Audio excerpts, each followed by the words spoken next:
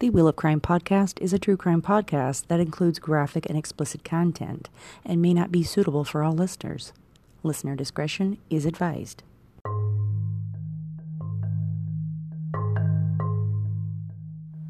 Yosemite National Park is an American national park located in western Sierra Nevada of Central California. The park covers approximately 748,436 acres and sits within 4 counties. I'm going to really mess this word up. Tuolumne, Mariposa, Mono, and Madera. Roughly 4 million people visit Yosemite every year. Interestingly enough, the name Yosemite means killer in Miwok. The Miwok are members of 4 linguistically related Native American groups indigenous to what is now Northern California. And this was named after the tribe, which was driven out of the area and probably annihilated. Before being named Yosemite, the area was called Ahwahnee, meaning Big Mouth, by indigenous people. In February of 1999, the disappearance of a woman and 2 teenage girls rocked Yosemite National Park. In March, they found the burnt-out car that the woman had rented to take her daughter and a foreign exchange student on a road trip, with 2 bodies in the trunk. An anonymous letter sent to police leads them to a 3rd body. In July, police find a decapitated body in a drainage ditch. What on earth was going on in Yosemite? Who was responsible for destroying the tranquility of one of America's favorite national parks? The answer to that question would stun a nation, leaving us asking, how did this happen, and why didn't we see it coming?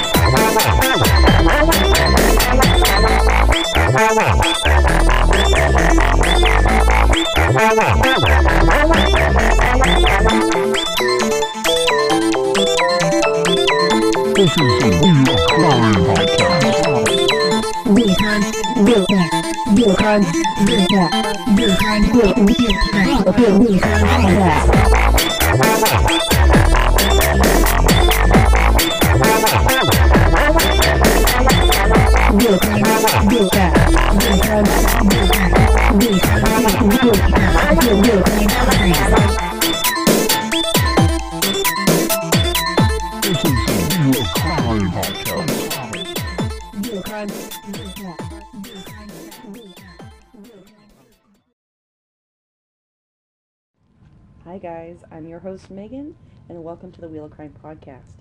Whatever you're doing right now, thanks for listening.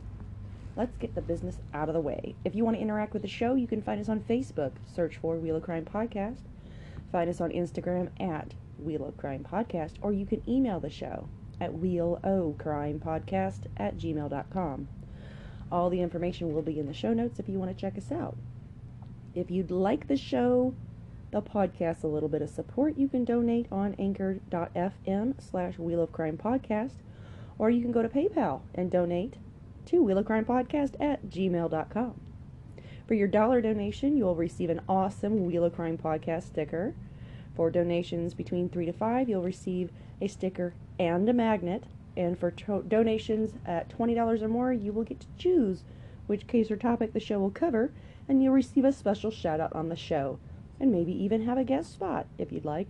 Tempt. Same goes for those who donate to the Music Maestro's GoFundMe page. Donations made will get you podcast merch, and any donations over $20 means you get to choose the case you want to hear covered on the podcast. Now, we did get a listener donation for Aaron's page over the weekend.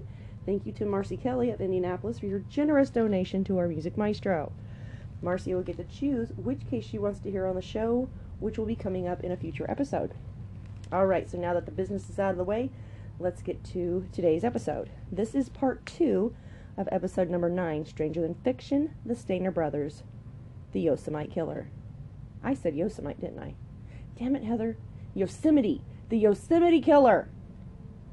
Okay. That's probably not going to be the first time I make that mistake. Every time I see that word, I think about her. Anyway, if you haven't listened to part 1 yet, go back and listen, or this episode isn't going to make sense. I mean, it will, but kind of won't. Go ahead. I'll be here when you get back. Hey, welcome back. My cat says welcome back. Last episode, we talked about the abduction of Steven Stainer and how after 7 years of being kept from his family and raped nearly nightly by his abductor, pedophile Kenneth Parnell, Steven saved another child, Timothy White, from the same fate that he had suffered. Now, speculation exists that Kenneth had dug a grave for Steven, as he was probably going to kill him rather than set him free, because he became too old for Parnell's liking. But other than hearing that on the podcast Voice of the Victim, I can't substantiate that, but it would make perfect sense. And if you get a chance, go back and listen to that podcast. It's pretty good. In this episode, we're going to discuss Cary Stainer, Steven's older brother. Now, Cary was merely 11 years old when his brother was kidnapped, and for years would feel tremendous guilt because he felt like he should have walked home with Steven that day. Steven's disappearance changed the dynamics in the house and rocked their community. It absolutely crushed their parents, Delbert and Kay. Delbert became withdrawn and moody, snapping at his children and becoming as distant as their mother, where before he was full of laughter, hugs, playfulness, but not anymore. It really affected the remaining 4 kids, and they suffered for it. It has been said that Del saw Steven as his, quote, real son, and that left Cary feeling abandoned and neglected. From then on out, Cary's identity was wrapped up with his brother's, and he became the boy whose brother was kidnapped, and everything became about Steven. I know. Cary would suffer from trichotillomania, I hope I'm pronouncing that right, which caused him to impulsively pull his hair out, so he wore a lot of hats more often than not. In almost any picture that you see of him when he was younger, he had hats on. He was very good at art, and other kids at school thought that he would be a cartoonist because of his amazing art skills. There was a lot that even said, hey, I'm really surprised he hasn't become a cartoonist yet. However, as he got older, people thought he was kind of strange. He never really had girlfriends because he didn't know how to talk to women. When I first heard about this, I found that very odd because he's really a good-looking guy, and he wasn't a bad-looking kid. But the creepy factor is what kept him from getting close to anybody. There was an incident when one of his sisters had a friend over where he waited until they went to sleep, and he would stand over the girl until she woke up and saw him, and that happened a couple times. And then he tried to touch her and then expose himself to her, but she was having none of it. He simply was unable to create personal relationships. And maybe that is part of his creepy factor, why he couldn't get close to anybody, because of the dreams or fantasies that he would have as a child. Cary claims that he was molested by his uncle when he was 11, the same year that Steven was abducted. This same uncle was murdered in 1992 while Cary was living with him, and it remains unsolved to this day. And looking at what Cary would later become, it makes one wonder if he exacted revenge on his uncle, or if it really was completely random. He said he loved him, but this incident when he molested him really messed his head up. I don't know, it makes you wonder. Most of the people who were interviewed from his high school and neighborhood would say that he was just a regular Joe. He was a bit of a loner, he was quiet, maybe slightly creepy, but they never would have imagined that he would be capable of murdering 4 women. But if we delve a little bit under the surface, we can definitely see a dark soul in the works. Before he became a teenager, he had violent fantasies of women being gang raped. Fantasies like that tend to escalate, as we saw with Dennis Rader, the BTK killer. I'm not even going to comment on that dude. But anyway, I wonder, with his impulsive hair pulling, if he had other impulses that he couldn't control, and perhaps that's what causes this kind of escalation of violent fantasies to manifest in the way that it does. Getting a taste wasn't good enough, and at some point, tasting was no longer an option. It had to be the whole hog. When Steven returns, it's not the wonderful family reunion that we all imagine it would be. Steven was now a teenager and a relative stranger to his family at that point. Cary was less than enthused about having to share his room with his brother now, having to give up his cherished privacy. As I mentioned in the first episode, go back and look at the press conference they had in front of his house and watch Cary in the background. He's really easy to spot. He's the dude that's scowling and wearing the hat who's staring daggers into the back of Stephen's head. Real easy to spot. Because Stephen wasn't used to the rules, it was very hard for him to adjust to this, and Carrie, being the older of the two, felt it was his responsibility to make Stephen comply. Because of the issues at school and at home, Stephen didn't stick around. His father eventually kicked him out of the house, causing Stephen to feel like he really was damaged goods. So damaged his own father wouldn't touch him anymore just to hug him. That's incredibly sad. After high school, Carrie really didn't find his place in the world, so he sought refuge in the beauty of Yosemite. The one thing that Carrie really enjoyed and felt freedom in was nudity. He would drive around, smoke pot, and just enjoy being nude in nature. People who knew this part of him would say that he wasn't creepy or trying to hit on anyone when he was at the nudist colony, for example. It never was about, hey, let's get sexed up. It's just, I don't want to have the restriction of being in my clothes right now. He was just being who he was in his own skin, and that was the only way he felt comfortable. It was around this time that he thought he saw Bigfoot, and this would have a huge impact on his life. And he would tell this story to anybody who would listen. He began to obsess about this, and it kind of became a sticking point for him. In 1989, Stephen died after being hit by a truck while driving home from work on his motorcycle. This was a hard time for the family, as soon after this, Carrie's uncle, the one who had allegedly molested him as a child, and with whom he was living, was shot and killed in a home invasion. It all seemed to happen in such a short period of time, and because of this, Carrie had several nervous breakdowns. He told co-workers that he felt like driving his truck through the shop, killing their boss and everyone else, and then torching the place. But he doesn't seek professional help. But that isn't surprising, given Dell's reluctance to seek help for his son Stephen, who had undergone tremendous trauma. No, he'll be okay. It's okay, he just won't think about it anymore. And it doesn't work like that. Maybe in their family, manly men don't ask for help, but by telling his coworker this about himself, maybe this was his way of crying out for help, but to no avail. He's a totally lost soul at this point. And this is when he begins to dream about killing them, and not just fantasizing about gang raping them. He's dreaming about killing them now. In the fall of 1997, he went to El Porto and lands a job as a handyman at Cedar Lodge, just 7 miles outside the gate of Yosemite. He could sunbathe there naked and not have to deal with the stress of the real world. It was his escape. While he was usually on his best behavior and hardly anyone ever noticed anything off about Carrie, one coworker did notice. Trisha Hance had noticed that he would just stare at her daughter for an uncomfortable amount of time while she was swimming. Trish, and this wasn't just a mother's intuition, she really saw him for what he was. Trisha warned Carrie to stay away from her kid or she would destroy him. She said he was cold and hateful, and while some of the other coworkers thought she was being irrational because he was such a good guy, it turned out that she was the only one who saw him for exactly what he was, whereas everyone else just accepted him at face value and the mask that he put out there. In 1998, Carrie was planning on raping and killing his girlfriend and her 2 young daughters, but chickened out because a male caretaker was on her 10-acre property. Now, there's a clip on YouTube where one of these women's daughters, named Lena, talks about Carrie always bringing them Beanie Babies and teaching them how to swim. She had really good memories attached to this man, but finding out what he was planning on doing to them was really terrifying to her. So, here it is. Go ahead and listen to her. My name is Lena, and I grew up in a small town right outside Yosemite National Park. I had not been back to the Cedar Lodge until last year, and it sent chills up and down my spine. My sister and I met Carrie in 1998. My mom was a waitress at the Cedar Lodge, where Carrie was a maintenance man and lived above the restaurant. We were excited when Carrie would come over. He taught us how to dive at the Cedar Lodge. He would buy us a new Beanie Baby almost every time we saw him, because that was pretty big in the 90s. I see that Carrie's arrested on TV, and I remember being very, very upset, thinking there's no way. I remember crying. Shortly after the FBI came to our house and spoke with my mom privately, they were there to let her know that Carrie Stainer had confessed to initially wanting to kill my mom and rape and kill my sister and And it didn't happen. It's hard to think about that there were 3 separate times that he had planned to kill us. I still don't believe it. Part of me doesn't believe it. I think that he was going to keep trying.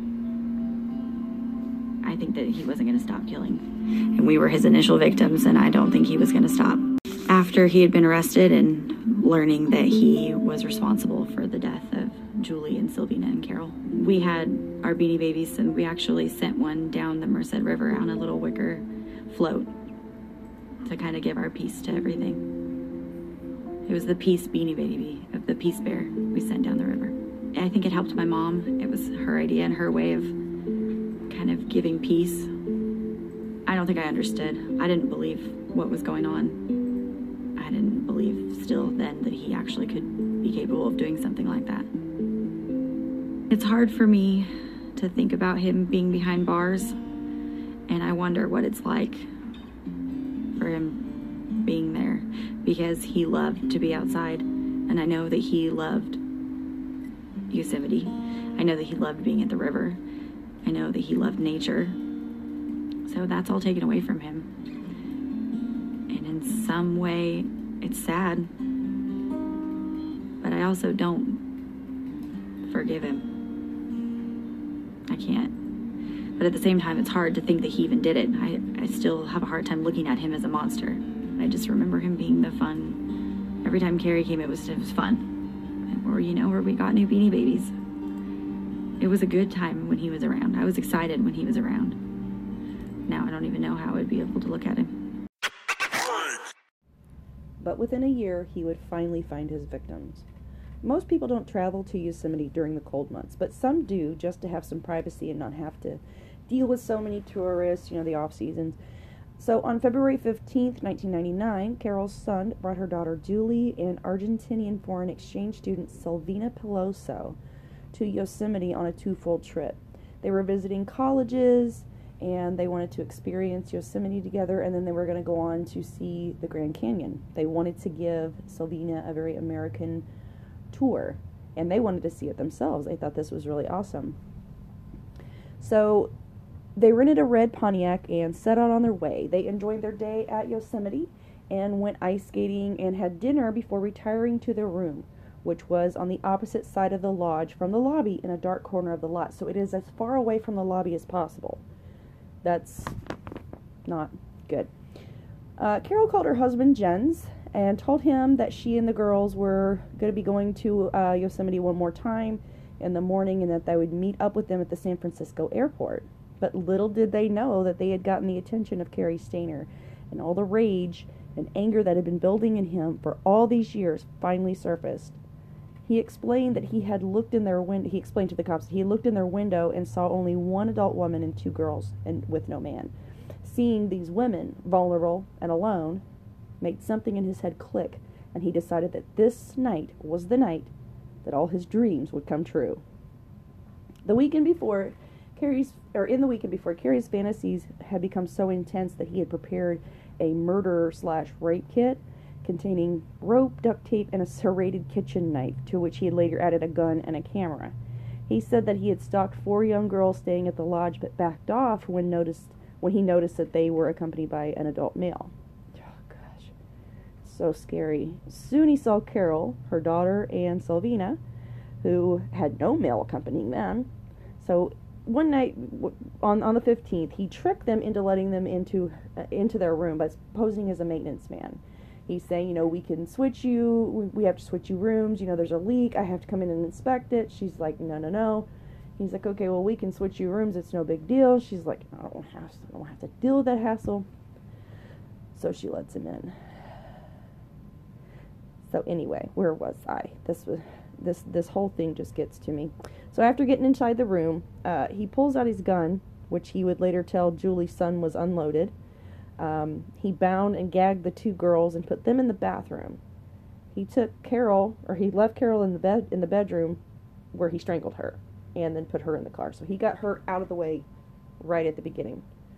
So after she was out of the way and in the car, he returned to the room, pulled the girls out, and began a 6 or 7 hour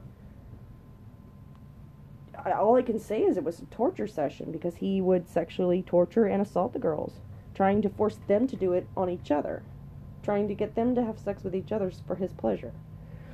But anyway, after this, he grew really frustrated, not only with their lack of cooperation, but at his own failure at maintaining a hard-on. So he strangled Sylvina and put her in the trunk next to Julie's mom. And I think that he had taken Julie in the bathroom at this point because he didn't want her to see what he was going to do to Sylvina. But anyway, took her out to the car, put her next to Julie's mom, and then afterwards he assaulted Julie and then took her to the point near Lake Don Pedro, where he slashed her throat and then dumped her off the roadside. I think he kept her alive for a day or two, though. He wanted to have his time with her.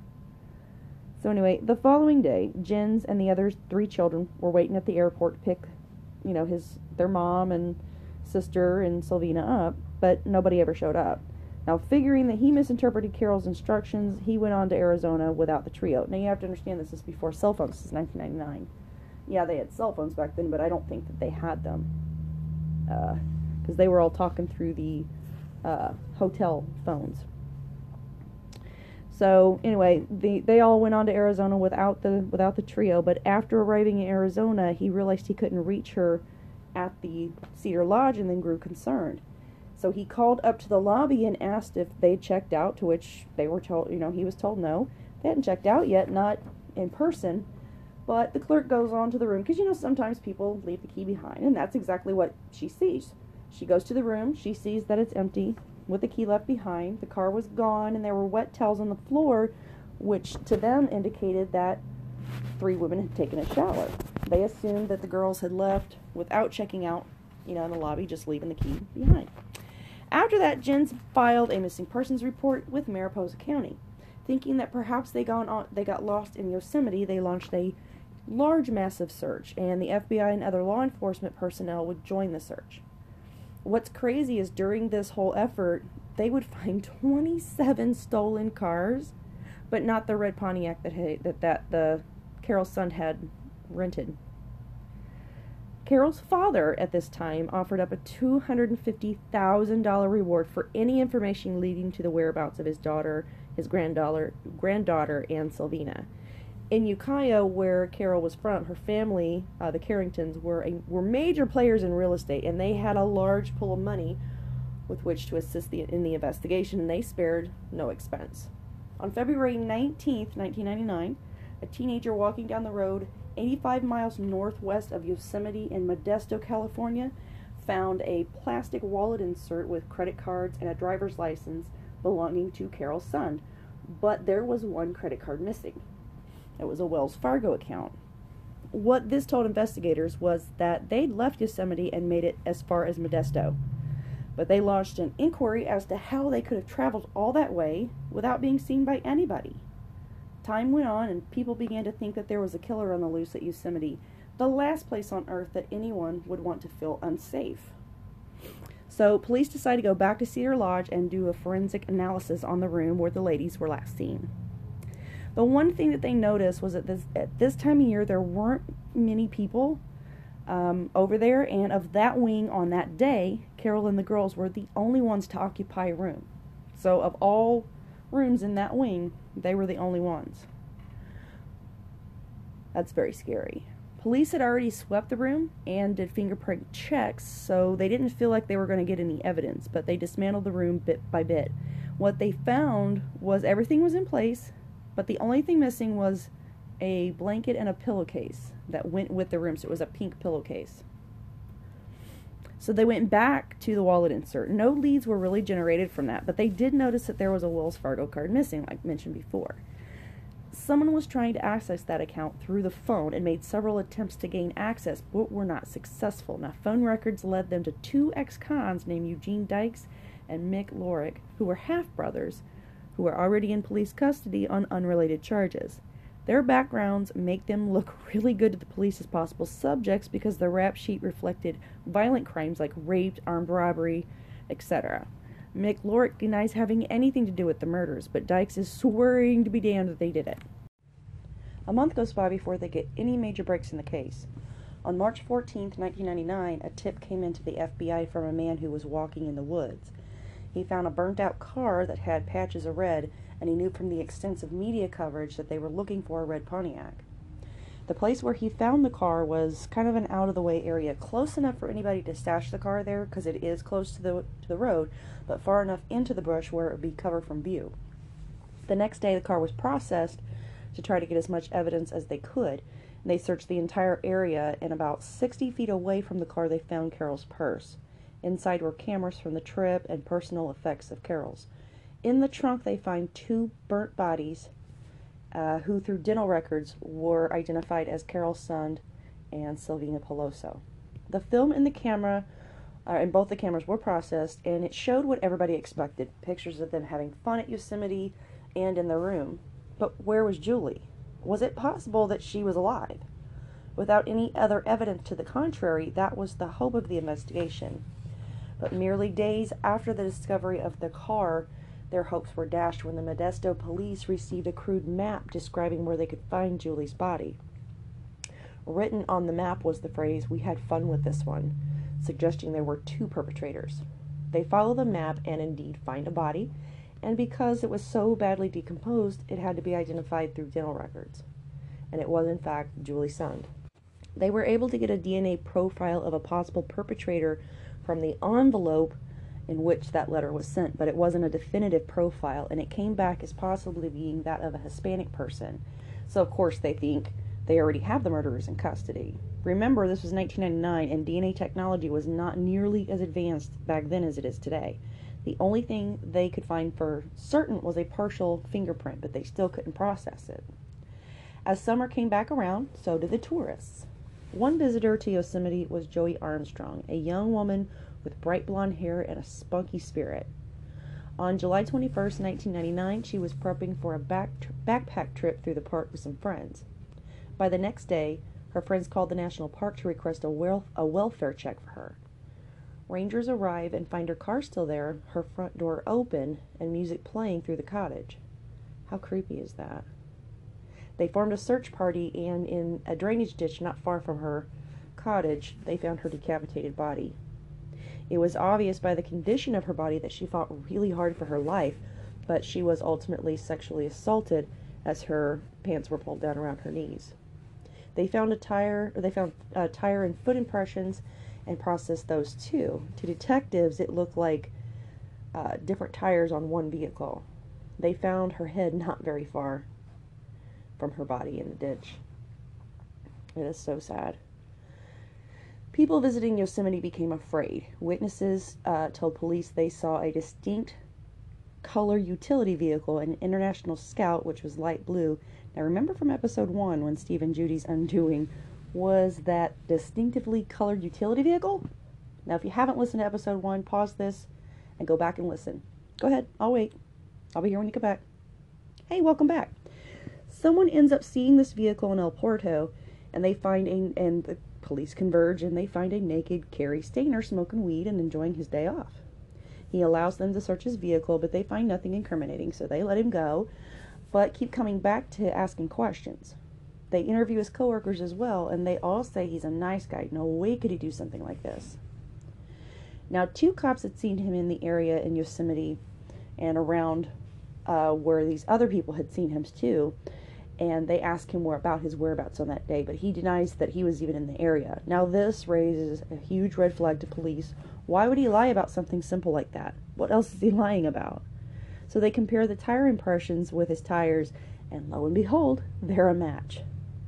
On July 23rd, 1999, they go to arrest him, but he's gone. Police put out an APB throughout the resort, and the next day a tip comes in, and he's at a nudist camp in Yosemite. He's eating in the restaurant, and he is fully clothed when they arrive. When he sees them, he immediately stands up and puts his hands on his head, which they thought was odd, but it's quite obvious he already knew why they were there. During the ride to the station, one of the officers asked him if he was Stephen Stayner's brother. During this discussion, he could see that Cary was still in a lot of pain about his brother's death and what they went through as children. The police officer asked him about closure and says it will help him to heal if he could get closure on that. So even Even the cops were saying, no way could he have done this. He's such a nice guy. But soon, the officer who asked about Stephen would get an earful. He told the officer that he was a bad man, that he confessed to killing Joey. He told him that she fought hard. After he got her in the car or the truck and tied up her hands, as they're driving down the road, she managed to jump out of the truck. Badass. That's why he killed her, she said, because she fought so hard. But let's get real, he probably would have killed her anyway because she could identify him. I mean, why would he leave her alive? They weren't expecting what he would say next, so he told them, hey, I can give you closure on another case too. The case of those 3 girls. And with that, he confessed to killing Carol, Julie, and Sylvina. It was his fantasy, he said, to have sex with 2 young girls, and that's what triggered these murders. He admitted to throwing Carol's wallet insert on a corner in Modesto to throw the cops off. He paid a boy to spit in a cup, and that's the saliva he used to seal the envelope and mail the letters to the cop. He admitted to trying to muddle the investigation by using the phrase, well, we had fun with this one. At trial, Joey Armstrong's mother said she didn't believe in the death penalty, and therefore the courts gave him a life sentence for her murder. However, in the fall of 2002, he was not so lucky, as Carol's family did believe in the death penalty and rallied hard for that sentence. They were granted their wish when the judge presiding over the case sentenced him to death for the murders of Carol, Julie, and Sylvina. He is still alive today and currently sits on death row in San Quentin with the likes of Scott Peterson and formerly Richard Ramirez, who died in 2017 of B-cell lymphoma. There are currently 647 murderers awaiting execution at that notorious prison. But that's it. That's the strange story of the Steiner brothers. One was a hero and the other was an absolute horror. Email me at wheelocrimepodcast@gmail.com if you have comments on the case or you want to discuss it. And let me know what you think. All right, let's get ready for that spin. All right, everybody, it's time. Time to spin that wheel. Here we go.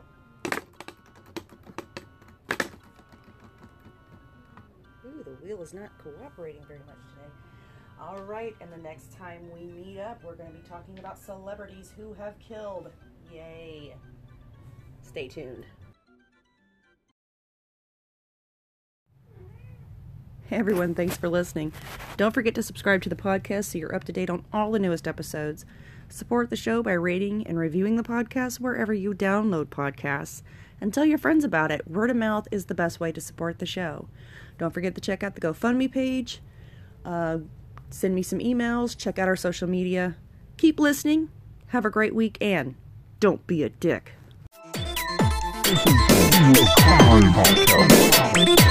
Wheel Crime Podcast.